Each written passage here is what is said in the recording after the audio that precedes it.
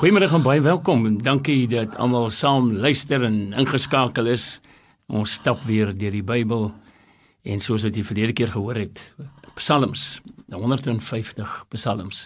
En om so net nou mooi verduidelik dat dit nie moontlik is om elke week een psalm te doen nie, want dan gaan ons 'n paar jaar werk aan hierdie boek psalms. Maar oom Soon, goeiemiddag eerstens.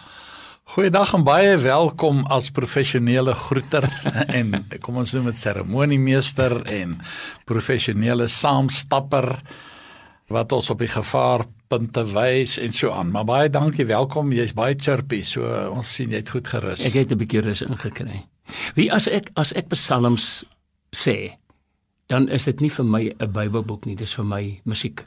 Ja. Ek aanvaar dit sal maar vir baie mense so wees. Ja, jy's 'n dopper. En uiteraard, inderdaad was ek 'n dopper, ja. Maar en jy moet ook onthou dat waar ons vandag heen gaan, is juis wat my betref die Psalm 23. Ja. As ek lees, dan is dit Psalm 23 wat ek onthou. As ek sing, nou ja, dan is daar 'n hele klomp ander psalms wat ek hou aan dink. Maar Psalm 23 bly daarom ongelooflik. Dis die kroonjuweel. Absoluut. Nee, ek spot nou met die doppers wat psalms sing, jy weet, dit kom van Calvin af. Hy was baie ernstig daaroor. Hy het gesê, in God se huis, God lied. Nie hierdie huppeldientjies nie, jy weet, hulle het snaakse sê goed gehad. Maar in elk geval... Maar dan moet jy konteks van die tyd ook onthou, nee? Ja, natuurlik. Nou, maar dan sê ek ook, jy weet, hoe verskraal jy jou erediens? Ek wil ook nie nou afdwaal so met ons wegspring nie. Maar hoe sing jy oor Kersfees in die psalms? Jy weet, met liefde gesê. Ja. En soos daar baie ander gebeure wat 'n mens deur middel van sang kan toelig of jou emosies wys ensovoorts. Maar dis nou lank genoeg gepreek. Nee, ek kan 'n lang gesprek daaroor voer, want ek voel ook musiek het 'n enorme rol in die erediens en ja, ons kan baie weier dink, ons bid dan uit ons kop uit. Ons preek soos wat ons wil, dan kan ons musiek ook maak uit die hart, solank dit eerlik opreg uit die hart uitkom, dis dit. Ja. Maar goed, nou het ons sê almal gesê daaroor. En ons het die volk in trane. Psalm 23. Ja, vriende, nee, ek is by Psalm 23 of ons, ek het nou verlede week so ietsie gesê oor die vroeëre psalms, maar nou wil ek nou sê, sonder om onnodige byvoeglike naamwoorde te gebruik, Psalm 23 is vir my een van die mees wonderskone komposisies wat daar ooit was. Jy weet, en dit klink nou 'n tall order as wonderlike komposisies, jy weet, veral in die musiekwêreld.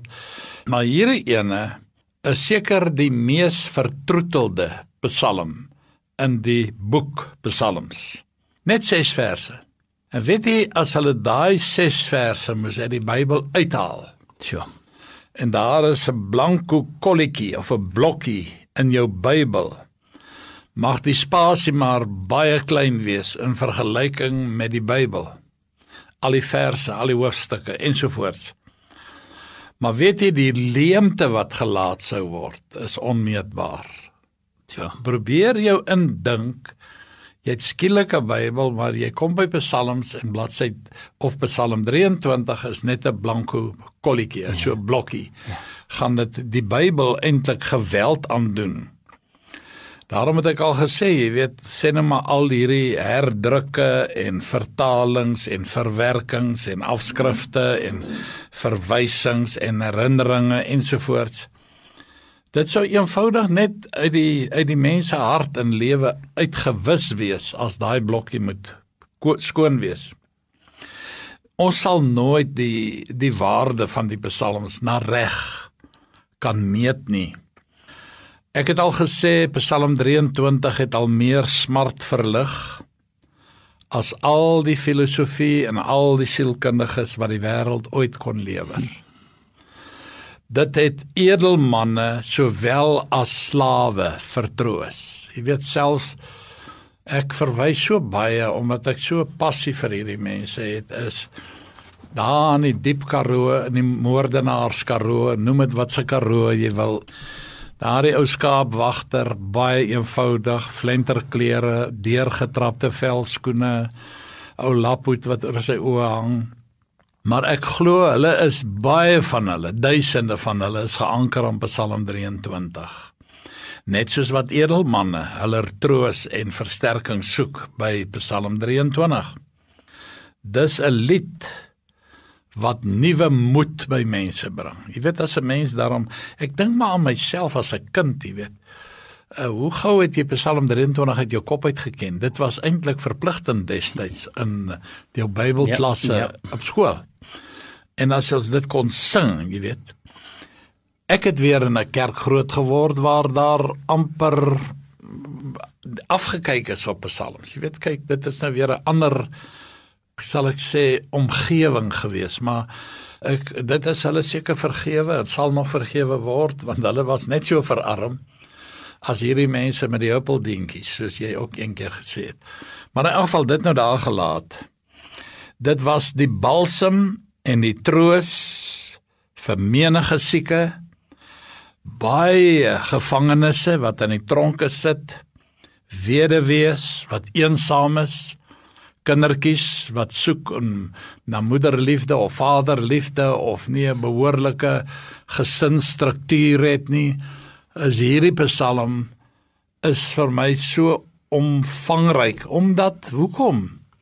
Die Bybel sê die Here is my herder, nie my kwaai paase nie, of my verwaarloosde maasinne nie, dis my herder. So jy kan eienaarskap neem. Ja, net soos wat die kwaai pa ook eienaarskap daar kan neem van. Ja. En behoort te neem, en die ma. En hy moet dit leef. Ja. Hy moet dit leef ook. Ja. Die groot ding is net, jy weet, hierdie psalm, kyk, baie komposisies, baie gedigte, al die goeters, selfs goeie musiekliedere. Ek het nou ongelukkig die slegte gewoonte, as ek 'n goeie lied het of 'n CD, dan speel ek daai ding deur. En dan het jy so half bietjie, ek is nou versadig, jy weet, ek het nou genoeg gehad. Maar nie van Psalm 3. Hy sal nooit werklik sy bekoring kan verloor nie, omdat dit eenvoudig deur die Heilige Gees geïnspireer is. Ons gaan miskien in 'n volgende program bietjie kyk na Dawid as 'n skaapherder seentjie, hoe hy met sy slingervel geoefen het. Jy weet, ek hoor van hierdie rugby kommentator sê, hierdie ou sit daai bal op 'n tikkie neer. Nou ek glo Dawid kon met sy slingervel op 'n tikkie gooi. Wel, hy het dit bewys. Ja. Daai tikkie se grootte voor die kop. Ja, met die groot oom. Ja. Maar nou sê ek, jy weet, die blare van hierdie roos sal nooit verwelk nie. Psalm 23 is soos 'n pragtige, mooi roos hier in die middel van die Bybel rond. Dit is ook die wonderlikste juweel in koning Dawid se juweelkussie. Kleuters leer dit aan moeders knie. Feitelik elke skoolier, ek weet nie, ek praat nou van ek wil nie sê goeie ou dae nie, as mense kwaad, Ja. maar dit was goeie ou dae, toe ons Psalm 23 Wel, vir ons geleer. was dit goeie ou dae. Ja, natuurlik. Die kerk sing dit as gemeentes, kore sing dit, daar sal opvoerings hieroor gedoen. Ek het reeds genoem, dis balsem vir die sieke, vir die eensame, vir die teleurgestelde, vir die gekweste siel, die een wat seer gekry het. Selfs die sterwende kind van die Here wat in die dal van doodskade weer inbeweeg, kan hulle met reg sê, sonder bravade, ek sal geen onheil vrees nie, want die dood is dan vir hulle 'n vriend. En jy weet, dit spreek, daardie anker wat Psalm 23 bring, is 'n anker van sekerheid, te midde van die onsekerheid van die dood. Ek het al baie gesê, daar's niks so seker as die dood nie. En daar's niks so onseker wanneer nie. Ek het nou onlangs, 2-3 weke gelede, 'n boesemvriend moes begrawe. Ons was in jare baie na mekaar, ons was vir 40 jaar boesemvriende. Hy het net skielik siek geword en hy's weg. Maar selfs in sy dood, ek het hom kort voor sy dood weer gaan besoek, hy het geen vrees gehad nie, hy het amper, ek kon dit ook sê, jy weet, hy kon soos Paulus sê, ek verlang om heen te gaan. Ek wil nie dit nou sê, ek wil nie 'n preek binne in 'n preek nou maak nie, maar dit was my so aangrypend, tot my deurdring, hierdie woordjie heen gaan. Al gaan ek ook deur 'n dal van doodskade, weet, maar hierdie ding, Paulus praat nie van, ek verlang om dood te gaan nie. Hy sê, ek verlang om heen te gaan. Toe ek daai woord gaan ontleed, toe kom ek tot hierdie wonderlike ontdekking, dis eintlik 'n geterm wat gebruik was in die skeepvaartbedryf. En as 'n skip aan die anker met toue aan die hawe vasgeanker is, dan het hulle hom losgemaak om te gaan. En dit is wat daai woord heen gaan beteken. Laat die toue wat my aan hierdie hawe vashou moet losgemaak word. Hulle sê dan span hy die seile en hy vaar na die wind of saam met die wind na sy bestemming toe. Ja, bestemming. Hulle het 'n mooier woord gebruik, maar laat dit nou wees wat dit wil. Veilige hawe het hulle nou gesê, maar dit is mos nou maar jou pad hemel toe. So die groot ding is net, vriende, hy gee hierdie Psalm is genoeg krag vir elke dag. Ek weet nie of ons besef, daarom glo ek so vas dat, jy weet, die Bybel is Heilige Gees geïnspireerd. David was 'n seentjie, man. Daar was mos so 'n ou liedjie wat ons ook gesing het. David was 'n seentjie met 'n slingervel, tog was hy nie bang nie, laat ek jou vertel. Verag was hy van mense, maar hy glo in God. Hy vat vir hom 5 klippies en luister na geen spot. Hy swaai daai klippie heen om en om en om en om en om. Hy swaai daai slingervel om en om en om. En nou ja, dan sê hulle net hoe hy Goliat tref, en die Goliat val toe om. Ek sal nie maklik kan in 'n koor weer plek kry. Nee, jy sal dit maklik maak. Ek het nou met groot verwondering gesit en luister. Maar nou in elk geval, hierdie groot gedagte is net, as ons nou gaan kyk na Psalm 23, ek het dit maande of jare gelede vinnig met u gedeel. Kyk, die Here het homself aan ons verbind in verbondsname. Nou, om te dink, Dawid as 'n jong seun, daarom sê ek, dis Heilige Gees geïnspireerd. Psalm 23, Yahweh Ra is een van die verbondsname. Yahweh Ra beteken die Here is my herder. En dan Yahweh Jireh, die Here sal voorsien. Genesis 22 vers 14.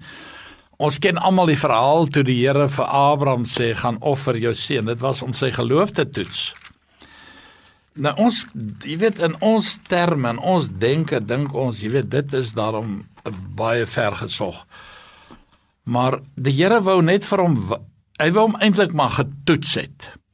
Nou as ons nou gaan kyk daar in Genesis 22 vers 14, dan gaan jy sien waar Isak toe vir hom vra, pa, maar hier is die mes en hier is die hout en hier is die vuur, maar waar is die offer? En hoor wat sê die Here, en Abraham het die plek genoem. Kom ons lees eers toe. En toe Abraham sy oë opslaan, sien hy met een se ram wat agter die bos met sy horings vasgeraak het. En Abraham het gegaan en die ram geneem en het 'n brandoffer in die plek van sy seun geoffer. En Abraham het die plek genoem, die Here sal voorsien. In vers 8 sê Abraham, antwoord hy sy seun, God sal vir homself die lam vir 'n brandoffer voorsien. Daardie woord, God sal voorsien, beteken eintlik maar net bloot, God sien, my pa sien. Kyk, enige pa wat sy sout werd is sien dat sy kind, sy skoene is gedaan, en hy loop op sy voetsole, en nie meer skoensole nie. Dan gaan 'n pa wat sy sout werd is, dadelik sy kind roep en sê, hoorie, kom ons versool jou skoene, of kom ons gaan koop vir jou nuwe skoentjies, my kind.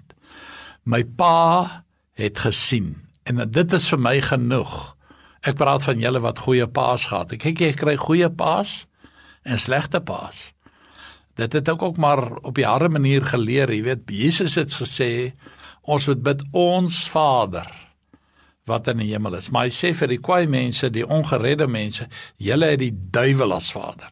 Nou, hier is nou 'n goeie vader teenoor 'n slegte vader. Dis 'n preek vir 'n ander dag. Maar dan, Yahweh Rafa, ek is die Here wat julle gesond maak. Eksodus 15 vers 26. Dis die eerste belofte wat God aan die volk Israel gemaak het, toe hulle uit Egipte uitgetrek het. Toe hy met hulle in gesprek tree, toe sê hy, ek is die Here wat julle genees. Hulle het nou seker gewonder, jy weet, ons het nie genoeg noodhulpkassies saam nie, waar is die dokter en so aan. Ek is die Here wat julle gesond maak. Dan Jahwe Nissi, daartoe hulle teen Amalek moes veg. Ek ken die verhaal, hoe Aaron en Hur Moses se arms omhoog moet hou. En as hulle sy arms omhoog hou, dan het hulle gewen, het hulle die oorhand gekry. Die oomblik as sy arms laat sak, daarom het hulle hom kom stit, jy weet, en dit is wat ek altyd vra, jy weet, kinders van die Here moet mekaar se hande omhoog hou, veral mense wat in leiersposisies is. Moenie hulle afkraak nie, moenie hulle loop en kla nie, moenie hulle sleg sê of bevraagteken of wat ook al nie. Hou hulle arms, ondersteun hulle. En jy weet hoe die oorwinning kom, toe sê Moses die man, maar ons was daarom oulik nie, toe sê hy, die Here is ons banier, Jahwe Nissi. Dit beteken die oorwinningsbanier kan ons opreis, want God het vir ons die oorwinning gegee. Nie die weermag nie, nie ons goeie taktiese beplanning nie, die Here God. En dan kom ons by Jahwe Kadosh, dis in Levitikus 20 vers 8. Ek is die Here wat julle heilig. Nou jy weet, baie mense, ek het al so baie daaroor ook gepraat, het 'n wanpersepsie oor heilig. Jy weet, hulle dink dis sondelose volmaaktheid. Of jy lyk so stroef, jy het nou net doodstyding gekry. Ek het nou eendag gesê, in 'n diens, Christene is te stroef. Ons kan lag, vriende, ons mag lag. Absoluut. Jy stoot mense af met jou stroewe gesig. Daarom sê hy, ek is die Here wat jou heilig. Ons gaan by 'n volgende program uitkom wat daai woord beteken, maar dit beteken maar net heilige salfolie om jou te kalmeer. Dis om onder die Heilige Gees beheer te lewe. Dis maar in wese wat dit beteken. Jahwe Shalom, ons ken vir Gideon, hoe bang hy was, hoe die Here met hom kom praat het, en hoe hy die Here getoets het. Jy weet, ek gaan nou eers die velletjie uitsit, dan moet dit rondom nat wees, en dan weer nee, net op die velletjie, en andersom, en. En toe hy nou besef, maar hy praat eintlik met die Here, met Jesus Christus, hoor, ek glo dit vas, want dit is engel met 'n hoofletter, en dit is net God, en dan natuurlik Jesus, wat engele kan opdragte gee, maar langs storie kort, toe het hy daar 'n altaar gebou, en hy het dit genoem Jahwe Shalom, die Here ons vrede. En nou sê ek baie dit, vriende, die vrede van God is ons beskutting, sê Nehemia. Nou, die duiwel sal alles in sy vermoë doen om jou van jou vrede te beroof. En as hy daai deur oopgeskop het, is jy 'n prooi. So ons moet nooit ons vrede verloor nie. Al word jy, ons mag kwaad word, die Here sê dit. Maar moenie sondig nie, moenie laat word toornig, maar moenie sondig nie, moenie laat die son ondergaan oor julle toorn nie, ensovoorts. Dan Jahwe Tsidkenu, die Here ons geregtigheid. En weet, hierdie is vir my altyd 'n doodskoot, wat die godheid van Jesus, dis nogal, ek wil hulle nie 'n kerk noem nie, dit is organisasies, wat sê Jesus is nie God nie. Nou kom ek lees vir u. Hulle het mos gaan God met 'n klein lettertjie gaan vertaal in hulle Bybel. In die begin was die woord, Johannes 1 vers 1. Gaan kyk maar in die New World Translation. In die begin was die woord, en die woord was God, en die woord, dis die Bybel, was 'n God. Klein lettertjie. So. En dan sê hulle ook in Openbaring, toe Jesus met sy wederkoms, hy is op 'n wit perd, sy kleed is in bloed gedoop, en hy het 'n naam wat niemand weet nie, maar die naam is die Woord. Jesus is die vleesgeworde Logos, die Woord. Maar hoor nou hier, die Here sê, deur Jeremia, kyk daar kom daar, spreek die Here, dat ek vir Dawid 'n regverdige spruit sal verwek, en as koning sal hy regeer en verstandig handel en reg en geregtigheid doen in die land. In sy dae sal Juda verlos word en Israel veilig woon, en dit is sy naam waarmee hy genoem word, of genoem sal word. Die Here met 4 hoofletters, Jahwe met ander woorde, ons geregtigheid. Nou as jy gaan kyk na Jesaja 40 vers 1 tot 3, dan gaan jy sien dat jy kan dit nie anders vertaal as om te sê, Jesus is God, hy is die Here, ons geregtigheid, hy is die een. Ek sê baie mense praat verkeerd, hulle sê, en selfs daar's 'n vertaalfoutjie hier en daar, maak nou nie die Bybel ongeldig nie.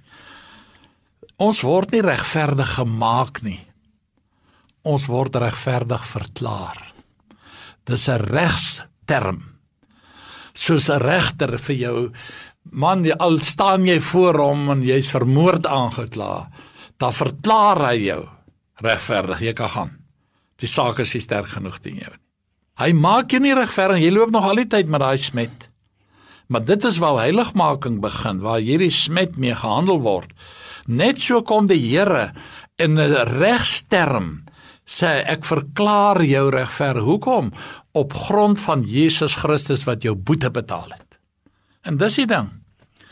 Maar dan die laaste ene is Yahweh Shammah. Dit is in Esegiel 48. Dis vir my net so 'n geweldige uitspraak waar mense, jy weet, sommer Jerusalem wil gaan verdeel ensovoorts. Ek gaan nou nie, want dan is jy nou weer hier in 'n politieke warboel, maar hoor nou hier, en die naam van die stad sal van vandag af wees, die Here is daar. Nou hierdie dui op profeties, dit lê in die toekoms. Maar Jerusalem se naam gaan word Yahweh Shammah. Die Here is op hierdie plek. En as jy nou 'n studie gaan doen oor Jerusalem, wat het God nie als rondom Jerusalem gedoen nie om 'n boodskap deur te kry na die mensdom? Jy weet, Jesus is daar gebore, net buite Jerusalem in Bethlehem. Hy's daar gekruisig, hy daar opgestaan uit die dood, hy's daar hemel toe, hy gaan daar vanaf terugkom, en hy gaan sy voete op die Olyfberg sit, en die berg gaan in middeldeur skeur, en die water van die Middellandse See gaan invloei in die dooie see. Maar weet wat is vir my die wonderlikste is, Esegiel 47, het ek nou eendag amper uit my stoel uitgeval toe ek die video sien. Die dooie see, daar's kolle, né, waar dit wemel van vis, varswatervis, wat ondenkbaar was, tot nou dag, jy kon dryf op daai water, ja. So sout is hy. Ek het daar gedryf. Ja, nou is hy vol vis. En ek weet, nou wys hulle daar van die berge so en daar vanaf. Hoor jy, ek wil nie oordryf nie, ek sal maklik sê amper 'n meter deursneep, lyk soos 'n pyp, maar as die berg wat oopgebars het, dan spuit daar 'n straal, vars water, dag en nag, uit daai berg uit, binne in die dooie see in, en die water word vars. Sure. En die Here het gesê, daar gaan 'n tyd kom dat die vissers weer by En-Gedi hulle nette gaan nat maak, of gaan uitspoel, en na 'n goeie visvangs. Sure. It's unbelievable goed hierdie, maar net weer wys hoe letterlik die Bybel in vervulling gaan. Weer afgedwaal. Die Here is my herder, Yahweh Ra. Ek kom niks kort nie, niks sal my ontbreek nie, want hy is Yahweh Jireh, die Here wat voorsien. Daar is die tweede verbondsnaam, wat ek net nou genoem het. Niks sal my ontbreek nie, want die Here, hy laat my neerlê in groen weivelde. Dis Rigter 6, Yahweh Shalom, die Here my vrede. Sien in jou geestesoog 'n troppie skape, en daar op die groen weivelde, kyk 'n bees of 'n skaap gaan lê net as hulle versadig is. En dan hy verkoop my siel, Yahweh Rafa. Nou, dit kan verskeie interpretasies hê. Die een is, die Here is ons geneesheer. Die ander ene is, die Here salf my met sy gees, die olie, wat 'n simbool is van die Heilige Gees, en wat my onder sy beheer hou. Hy lei my in die spore van geregtigheid. Ek het altyd sê, man, maar geregtigheid is mos net een spoor. Maar toe sien ek nie, as jy gaan kyk, en ons sal nou by 'n volgende geleentheid bietjie daaroor praat, as jy gaan kyk maar net na video's of foto's van die heuwels daar rondom Jerusalem. Weet jy, daai paadjies daar teen die heuwel, soos waar die skape loop agter voedsel aan, dit lyk so strepe op 'n zebra, maar dit is nou horisontale strepe, né?